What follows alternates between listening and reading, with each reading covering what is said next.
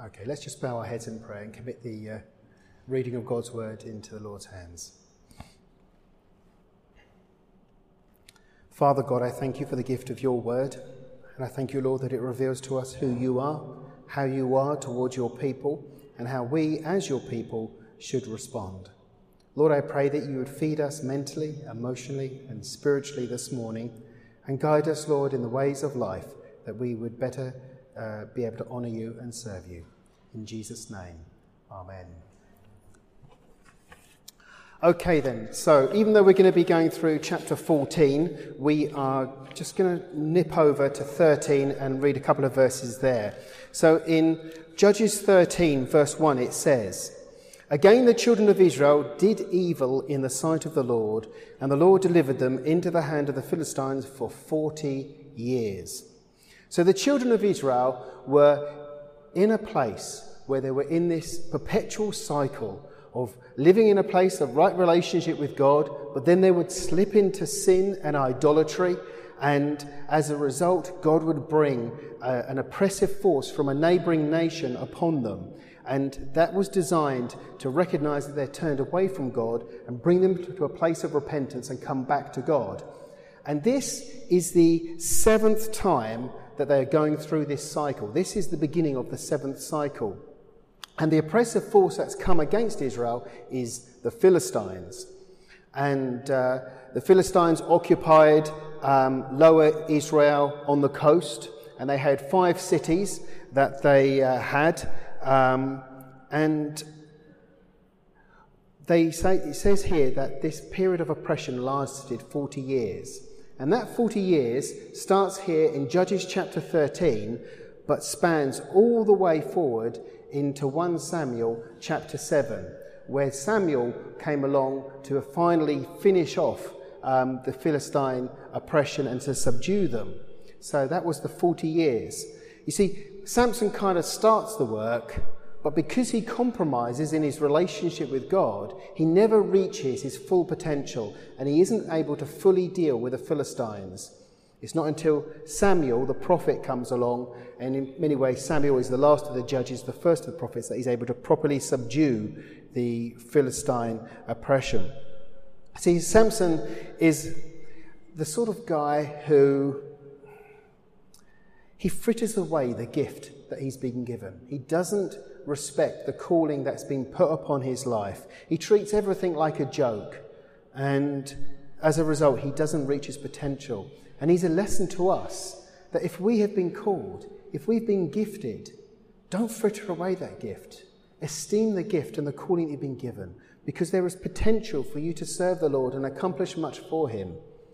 But there's also the potential for it to be completely wasted, and for you never to become to the man of God or the man or the woman of God that you had been called to be. So, Samson had godly parents, Manoah and his wife, and they brought him up in the fear of the Lord. They were from the tribe of Dan, and Dan had been forced back into the mountain regions. All the lowlands that the tribe of Dan had occupied had been taken over by the Philistines. And really, all the Danites had were 2 cities, Zorah and Eshtaol. And Samson and his parents came from Zorah.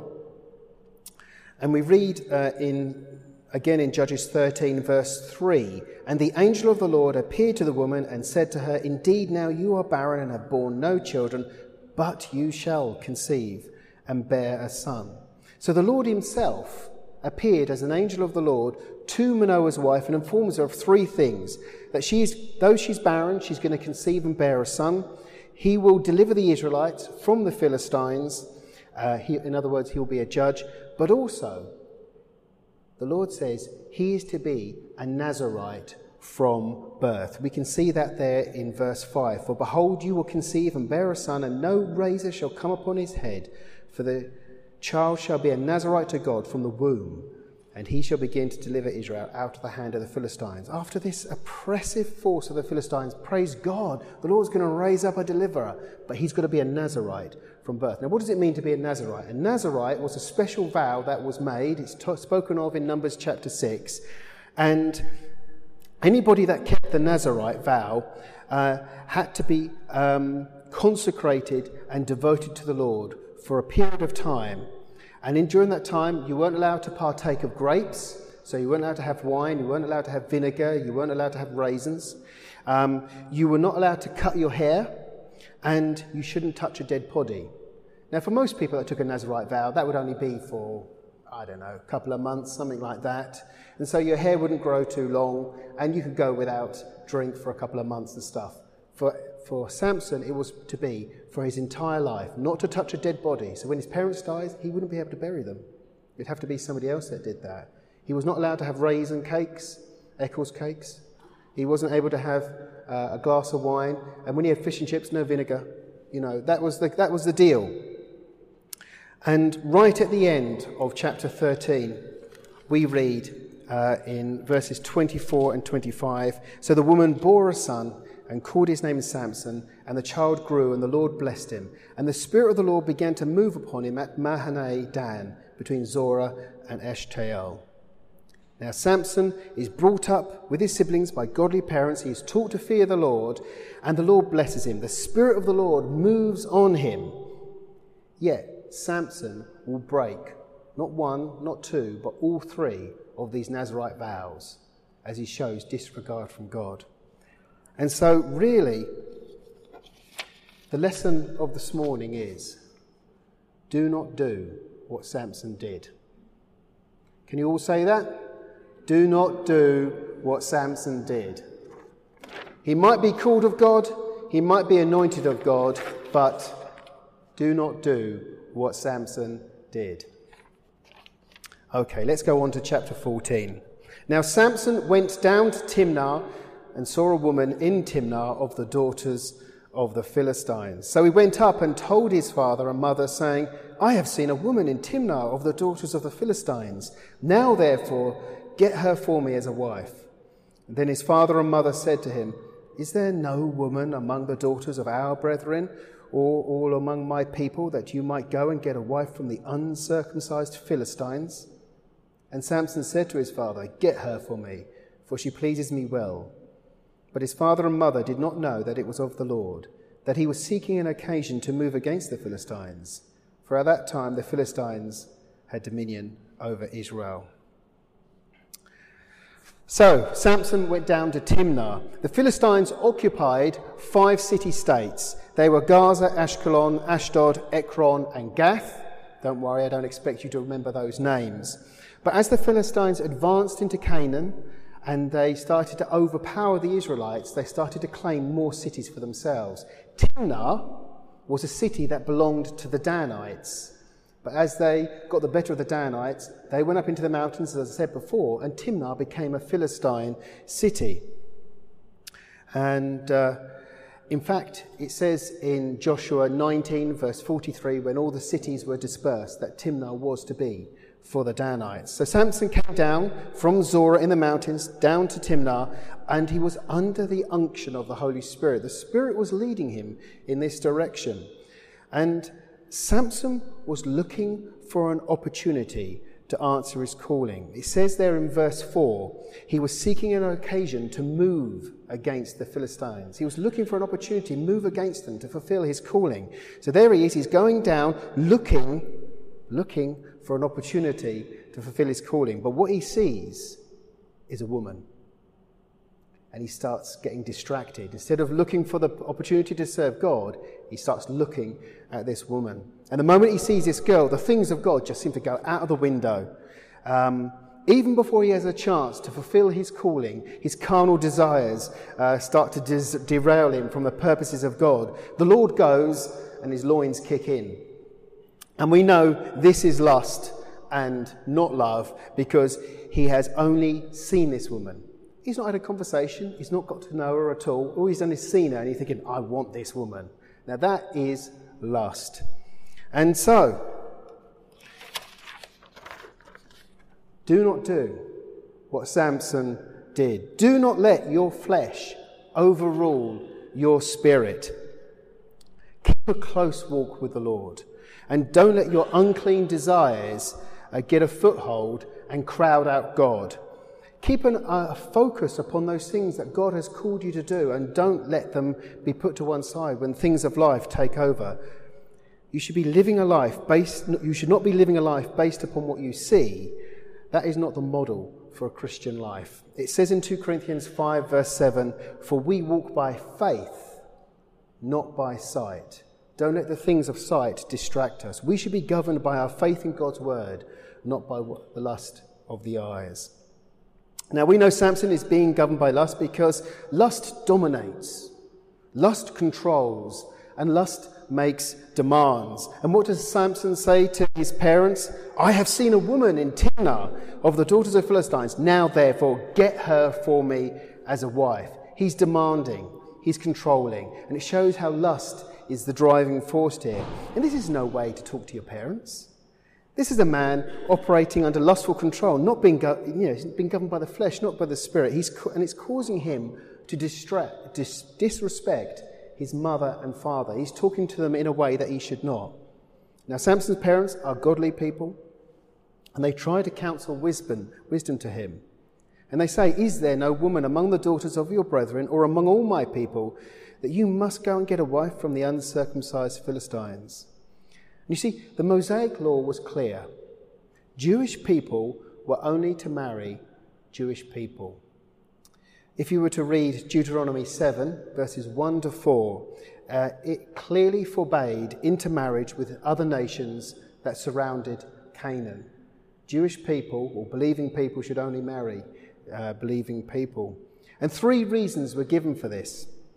The first is the unbelieving spouse that you would be married to would turn the heart of the Jewish spouse away from the Lord.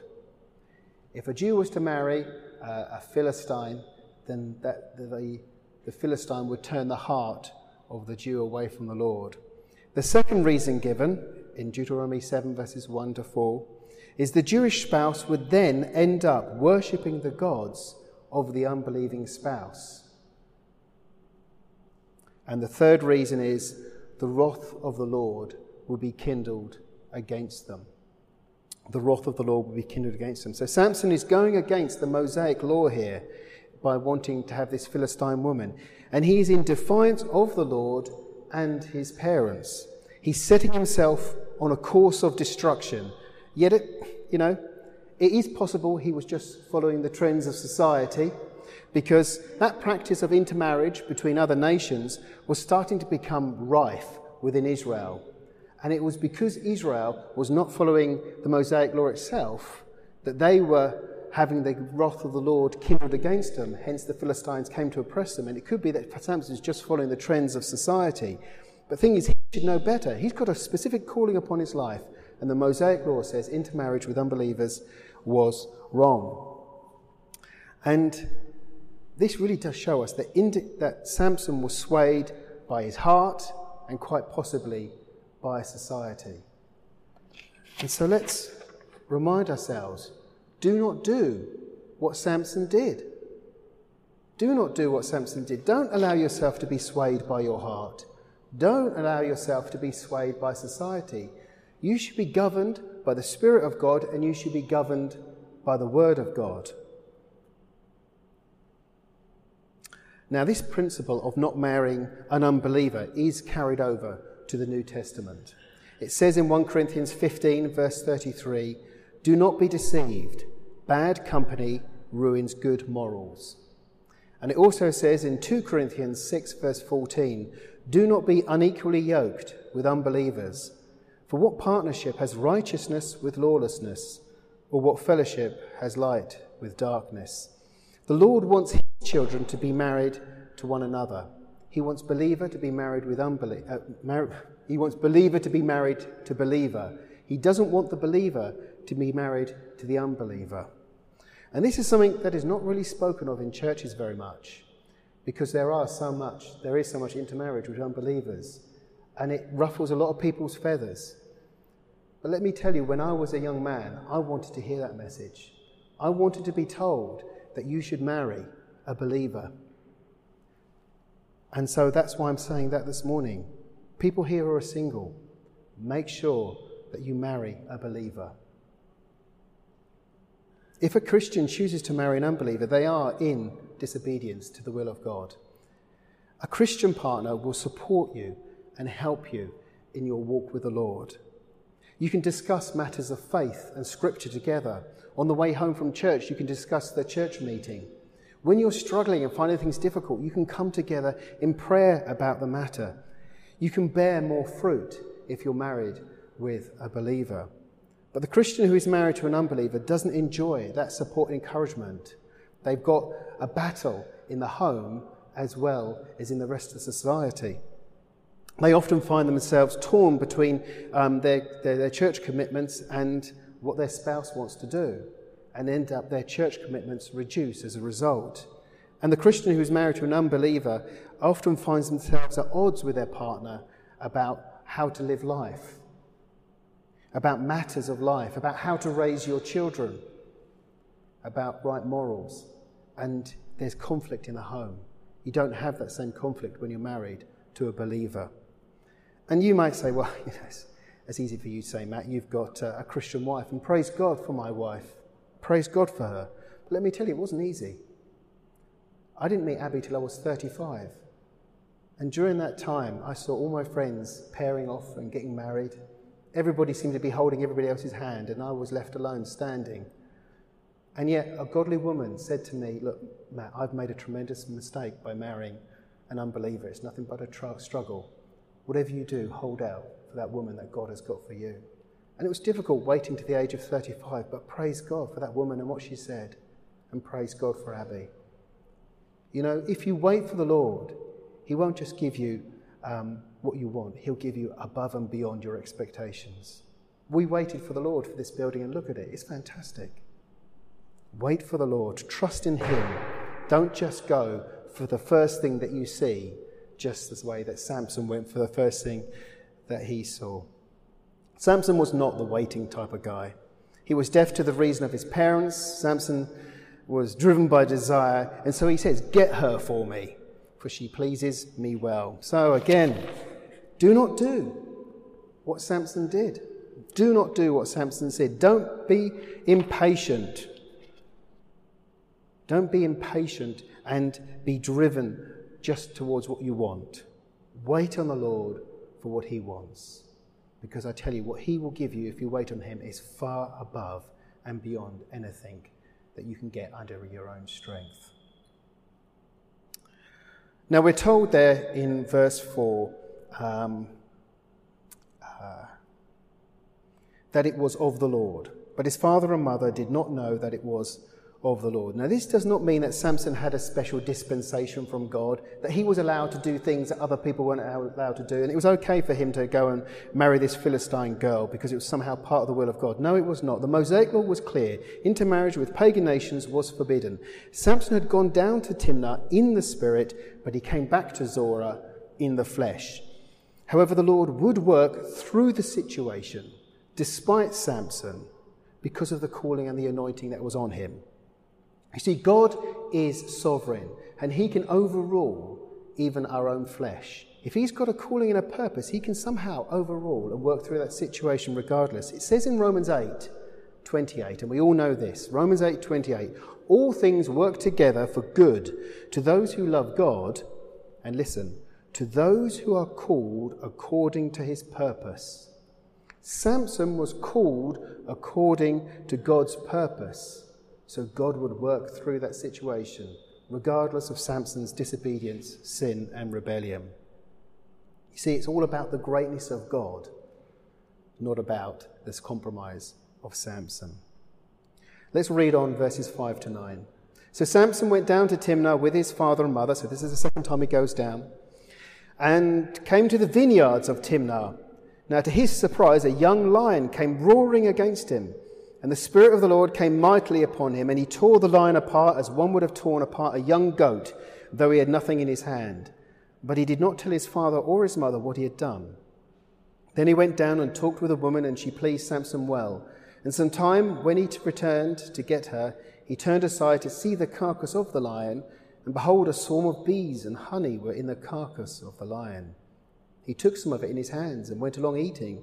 And when he came to his father and mother, he gave some to them, and they also ate. but he did not tell them that he had taken the honey out of the carcass of the lion. In Jewish culture, there wasn't a period of courting followed by a proposal and then concluding in a wedding. That was not the way things happened in that society. What happened was you would have an arrangement. The father of the groom and the father of the bride would arrange a match.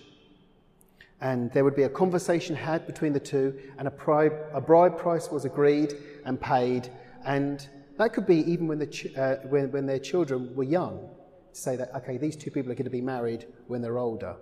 The fathers of the bride and the groom would arrange a marriage. Then you'd have a period of betrothal, when the bride and groom were legally bound, but not married.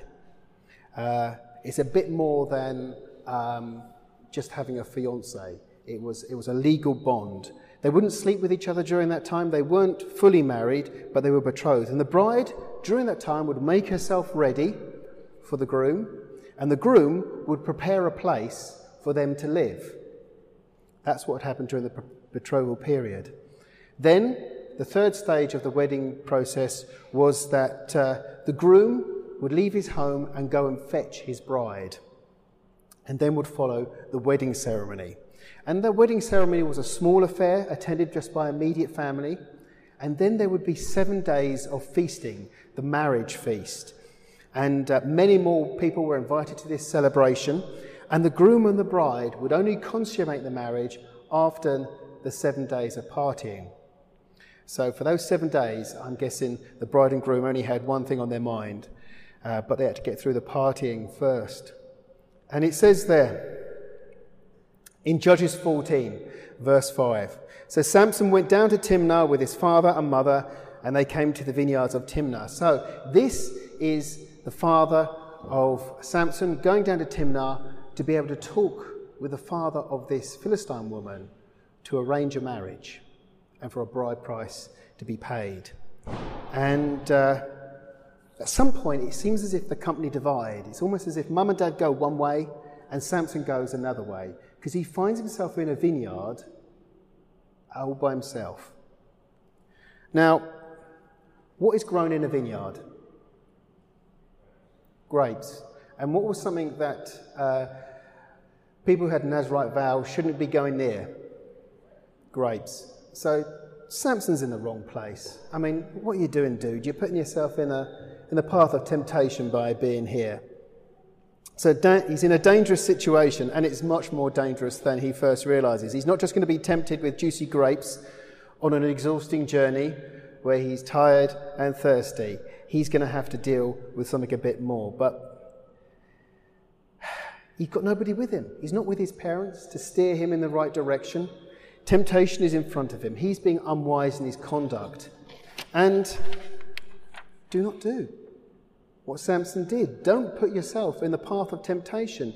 Don't put yourself in a place where you know that you've got an area of weakness in your life and you're there right in the path of that temptation and you've got nobody beside you to help guide and protect you. It might be that there are certain websites that you know you shouldn't be going to and you're tempted towards. Put your computer in a public place so people can see that you're on the internet, so that you're not putting yourself in the path of temptation. It might be that you've got a problem with drinking. So avoid the pub, or if you're going to go to somewhere like that, make sure you're with friends who are going to watch out for you and protect you.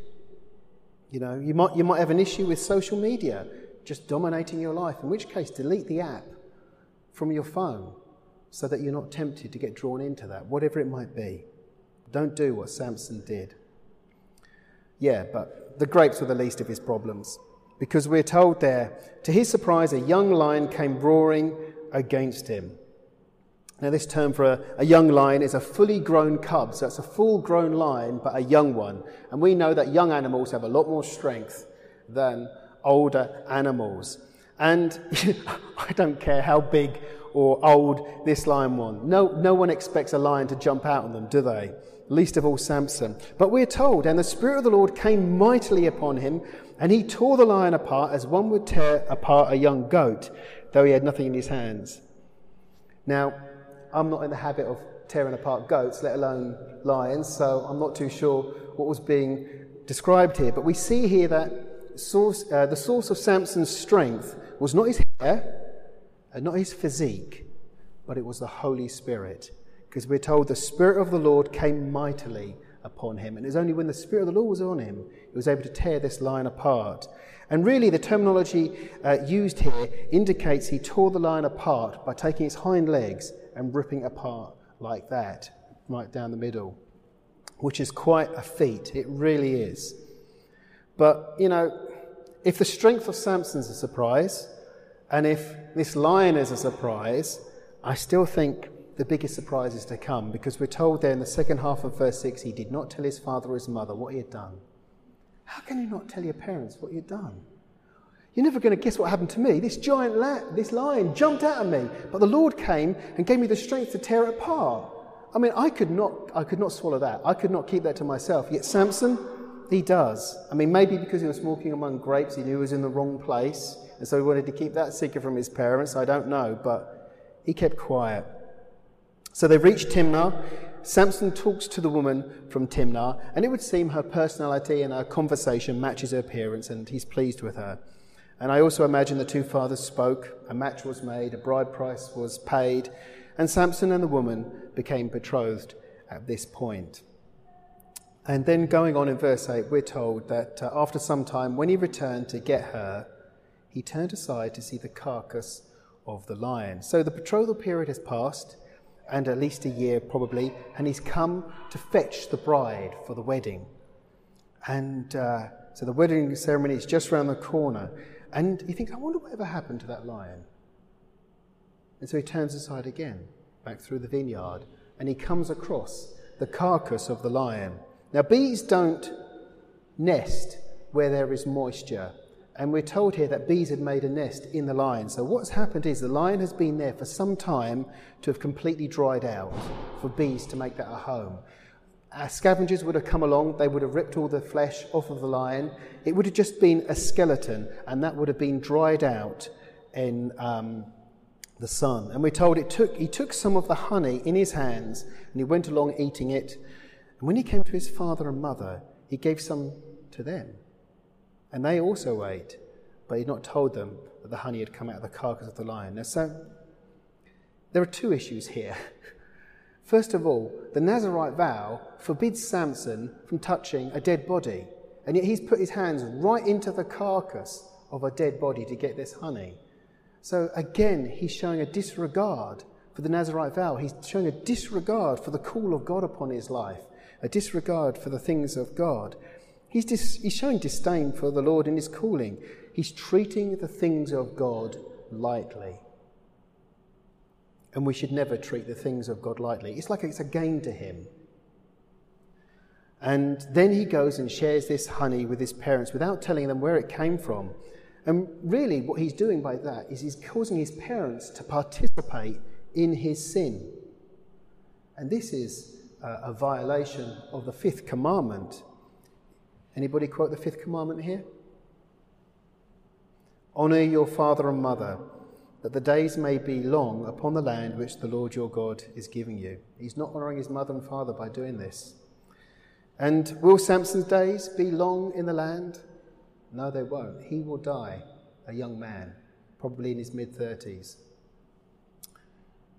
Maybe it's because he didn't honour his mother and father. Certainly it's because he's not honouring the calling of God in his life. But this illustrates the corrupting nature of sin, how a low regard for the things of God leads to personal sin, but then personal sin has an impact upon other people. Your sin will have an impact upon others. And remember, do not do what Samson did. He showed disregard for the things of God. Don't allow the things of God to become devalued in your sight. We are called to be holy because God is holy. Don't do what Samson did. Samson drew others unwittingly into his sin, his parents. Keep careful guard of your words and your ways and the company that your behaviour in the company of others. Don't create an opportunity for sin to creep into other people's lives. You have an influence upon other people. So, by virtue of Samson heading back down to Timnah to get his wife, we can see that this is the beginning of the wedding ceremony. He's come to fetch the bride. And so we read on in verse 10. So his father went down to the woman, and Samson gave a feast there for young men used to do so. And it happened, when they saw him, that they brought here 30 companions to be with him.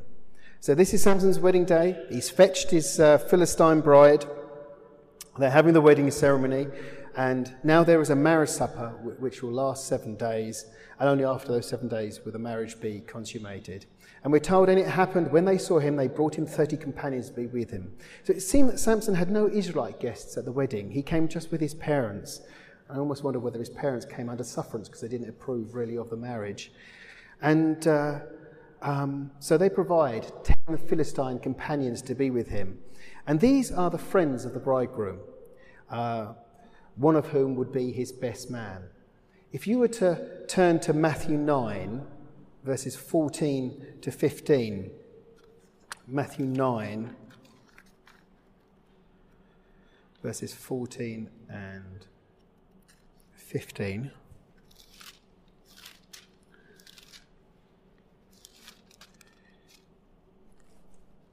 We read this. Then the disciples of John came to him, that's Jesus, saying, "Why do we and the Pharisees fast often, but your disciples do not fast?" And Jesus said, "Can the friends of the bridegroom mourn as long as the bridegroom is with them? But the days will come when the bridegroom will be taken away from them, and then they will fast." Jesus is using a picture of the ancient marriage to talk here. And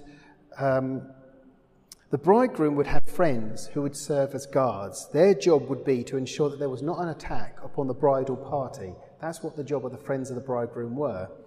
However, Jesus here is saying, look, I'm with you, so there's no reason to mourn. But if the friends of the bridegroom failed in their job, there was an attack upon the bridal party, and the groom was taken, then there'd be reason to mourn. And Jesus is saying, there's a time when I'm going to be taken from you. That's the time to mourn. But I'm with you. No need to mourn at the moment.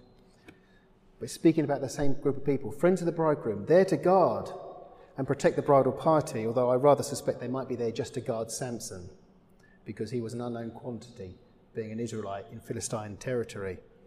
And 7 days is a long time to party when you're waiting for your wedding night. And problem is, when you don't drink, it can last even longer as well, and Samson didn't drink. So while everybody else is having a good time drinking and partying, he's thinking, well, what can I do to pass the time? And he thinks, I'm going to have some fun. I'm going to pose a riddle to these 30 Philistine guys who've been kind of set over me to watch me. And so we read in verses 12 and 13, "Then Samson said to them, 'Let me pose a riddle to you. If you can correctly solve and explain it to me within the 7 days of the feast, then I will give you 30 linen garments and 30 changes of clothing. But if you cannot explain it to me, then you will give me 30 linen garments and 30 changes of clothing.'" Now this is an attractive bet, and because it challenges the wits of 30 men against one. The odds are in favour of these 30 men. It massages their ego because they think, we can get the better of this Israelite guy. And, the odds were in their favour. If they lost, they only had to come up with 1 garment each. But if Samson lost, he had to come up with 30 garments. It was a no-brainer. And this is fine linen that they're talking about. It's the equivalent of your Sunday best clothing, the sort of thing that you would only wear on very special occasions. And typically, every person would only have 1 set of fine linen like this for high days and holy days. And interestingly enough, in Greek culture, it was quite common for riddles to be set as part of what happened in the wedding feast. If you remember from when I spoke before, the Philistines came from the region of the Aegean, near Greece. So they were Greek in origin. So this idea of riddles played to their cultural inclinations as well. So they say there at the end of verse 14, "Pose your riddle, that we may hear it." And so he said to them, "Out of the eater came something to eat, and out of the strong came something sweet." Out of the eater came something to eat, and out of the strong came something sweet. And we all know what this is talking about. It's talking about the lion, that is something strong, and the something sweet was honey. And this quote, you might well know, is found on Lyle's golden syrup. You can look at this afterwards. And on there's a carcass of a lion, and that quote, out of the strong came something sweet. And Abraham Lyle was a devout Christian. He was a Scotsman, and he was an elder at his St. Michael's, his Presbyterian church. And he also ran this sugar refining company. And so when it came to making golden syrup, he wanted a biblical quote, and that's what he came up with. You still see the name Abraham Lyle and Sons, the name of the company, on the cover there. Abraham Lyle had an arch rival who ran another sugar refining company. That man was called Henry Tate. And they didn't see eye to eye for their entire lifetime. But after Abraham Lyle died, and after Henry Tate died, the two companies ended up merging. And that's how you get Tate and Lyle sugar. That was interesting to me anyway. So this obviously refers to the honey that was drawn from the dead lion, and it highlights how everything really was a game to Samson. He was not taking the things of God seriously, and he was playing with the people. And so again, do not do what Samson did. Do not treat life like a game. Do not treat the things of God lightly. Don't toy with other people or the way that Samson was toying with people. And don't gamble. This is a gamble. This is a bet. And we as Christians should not be involved in gambling and betting. Carrying on, the end of verse 14. Now for 3 days they could not explain the riddle. So for 3 days, these guys are wrestling with the riddle, trying to come to terms with it. And I'm sure Samson was enjoying every single moment of them sweating and struggling and working it out and saying, no, that's wrong. No, that's wrong. But come the seventh day, they're fit to burst. Verse 15. But it came to pass on the seventh day that they said to Samson's wife, entice your husband, that he may explain the riddle to us, or else we will burn you and your father's house with fire. Have you invited us in order to take what is ours? Is that not so? So now we see the true character of these guys. You know, these guys clearly don't like to lose, and they are supposed to protect the bridal party, but they're actually attacking the bridal party by threatening Samson's wife, wanting her to extract the answer from her husband. And they place a death threat over her and her father's house if she doesn't deliver the goods. And we know that this is not an idle threat, because in chapter 15, when we get there next time in verse 6, that's exactly what they do. They do burn down her house with her and her father inside. So these guys are serious people. This is kind of mafia type pressure that they're putting upon them. And we read there in verse 16, then Samson's wife wept on him and said, you only hate me. You don't love me. You've posed a riddle to the sons of my people, but you've not explained it to me. How's this marriage going to work? I mean, if there's no trust, what's going to happen? There's no future. And, so this woman from Timnah puts on her best performance. You know, the waterworks go. She's weeping, she's crying. She might even play up to her husband. You know the way women do. They kind of just, do that figure of 8 up on the chest and whisper in the ear, and you start to become jelly. But her crying, her tears are genuine, because she's in fear of her life and the life of her father as well. Her family are at stake. And so, what does Samson say? And he said to her, at the end of verse 16, look, I have not explained it to my father or my mother, so should I explain it even to you? Ouch. Who here knows that Samson's not ready for marriage? He'd much rather speak to his parents first than speak to his wife. That's not right. This guy should have gone to marriage lessons. In verse 17, now she wept on him the 7 days while their feast lasted, and it happened on the 7th day that he told her, because she pressed him so much. Then he explained the riddle to the son. Then he told her, because she pressed him so much, and then she explained the riddle to the sons of her people. So Samson's wife has been curious and questioning Samson throughout the whole feast, but when it gets to the 7th day, the pressure really mounts because she has been threatened. And she's ramped it up. And it seems as if Samson is strong in the face of a lion, but he's weak in the face of a woman. He's all pathetic under the bed, begging of this desperate woman. He just wants the nagging to stop. And so he tells her, and then she tells the Philistines. And the woman betrays her husband. And so not only is Samson not ready for marriage, it would seem that she's not ready for marriage if she's willing to betray her husband. So, do not do what Samson's wife did. Wives, stand by your man. They need your support. Don't nag them. Talk to them. Together, they could have worked this out. But this was a marriage built on sand right from the beginning. And so we read in verse 18, so the men of the city said to him on the seventh day before the sun went down, what is sweeter than honey and what is stronger than lion? And he knew straight away what had happened. And he says to them, if you had not ploughed with my heifer, you would have not solved my riddle. If you had not ploughed with my heifer. Whoa, what did he just call his wife? I don't care what culture you're from. This language does not translate well. You never call your wife a heifer. Okay, he's lost his bet. Okay, his wife has betrayed him. But come on, man, it's your honeymoon night. You're not going to get anywhere by calling your wife a heifer. And he says, you don't plough a field with a heifer. When you plough a field, you don't use a heifer. You use an ox. And he was saying, you've used unorthodox means to be able to get the answer of this riddle. If anybody saw a person ploughing a field with a heifer, you say, well, man, that's wrong. You're using the wrong animal. And this is what Samson's saying is, well, you've used wrong methods here. You've been underhand in the way that you've dealt with this. The thing is, the riddle was impossible to solve because it doesn't follow the conventions of most riddles. Samson would only be the one who would be able to understand it.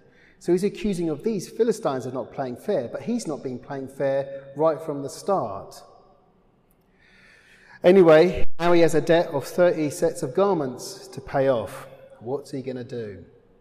Verse 19, then the Spirit of the Lord came upon him mightily, and he went down to Ashkelon. Ashkelon was one of the 5 Philistine cities, and he killed 30 of their men, took their apparel, and gave the changes of clothing to those who had explained the riddle.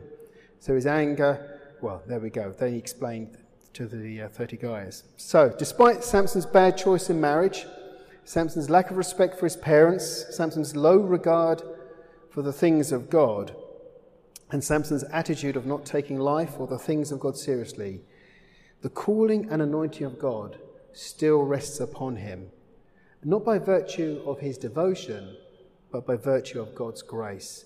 And empowered by the Lord, Samson goes down to Ashkelon, which is, 23 miles away from Timnah, and he kills 30 Philistine men. He does that which God had called and anointed him to do. He starts to subdue the Philistines, and this is where he starts to really outwork his calling. And he takes their apparel and hands it to the men in Timnah in payment for solving the riddle. And because Ashkelon's 23 miles from Timnah, it's far enough away for the people of Ashkelon not to be able to connect to the events that's happening at a wedding in Timnah. And verses 19 and 20 give us the 2 fallouts of Samson's wife's betrayal. We read there, so his anger was aroused and he went back up to his father's house, and Samson's wife was given to his companion who had been his best man. So Samson lost his temper and he lost his wife. And he goes back home to Zorah. It's his wedding night and he goes back to Zorah. He basically jilts his wife on their wedding night and goes back home. And so the marriage was not consummated. And eventually, to save the honour of this woman, the father hastily rearranges for Samson's best man to marry this woman, Samson's wife. And not a bad thing too. Samson and this woman weren't really best suited anyway. But what we see as we look at Samson is a man who just gets it wrong and gets it wrong and gets it wrong. Despite the calling, despite the anointing, despite all that God has given him to be able to do, he decides to live life by his rules, having no regard from God, not respecting his parents, toying and playing with other people, not showing them any regard. And it's only because our God is a sovereign God who works in grace that he's able to do anything of any value for the Lord. And in many respects, the only way that we can ever do anything for the Lord is because of God's grace. We do get it wrong, but let's not look at Samson and think, I can play light with the things of God. Samson played fast and loose with the things of God. I can do as well. You cannot. And we're going to find as we go further on that Samson goes further and further downhill and it doesn't go well with him. Let's determine in our hearts not to do what Samson did, but let's determine in our hearts to do what God is speaking to us to do, to follow his call upon our lives.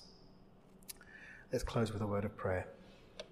Father God, we pray that you would take your words and confirm them to our hearts. I pray, Lord, that you would help us to recognize the calling, the anointing that you've placed on our lives. Help us to be those who hold fast to your word and move forward in obedience to the things that you are asking us to do. Help us to honour you with our words, with our thoughts and our deeds, with respect for others, for love for our husbands and wives. In Jesus' name we pray. Amen.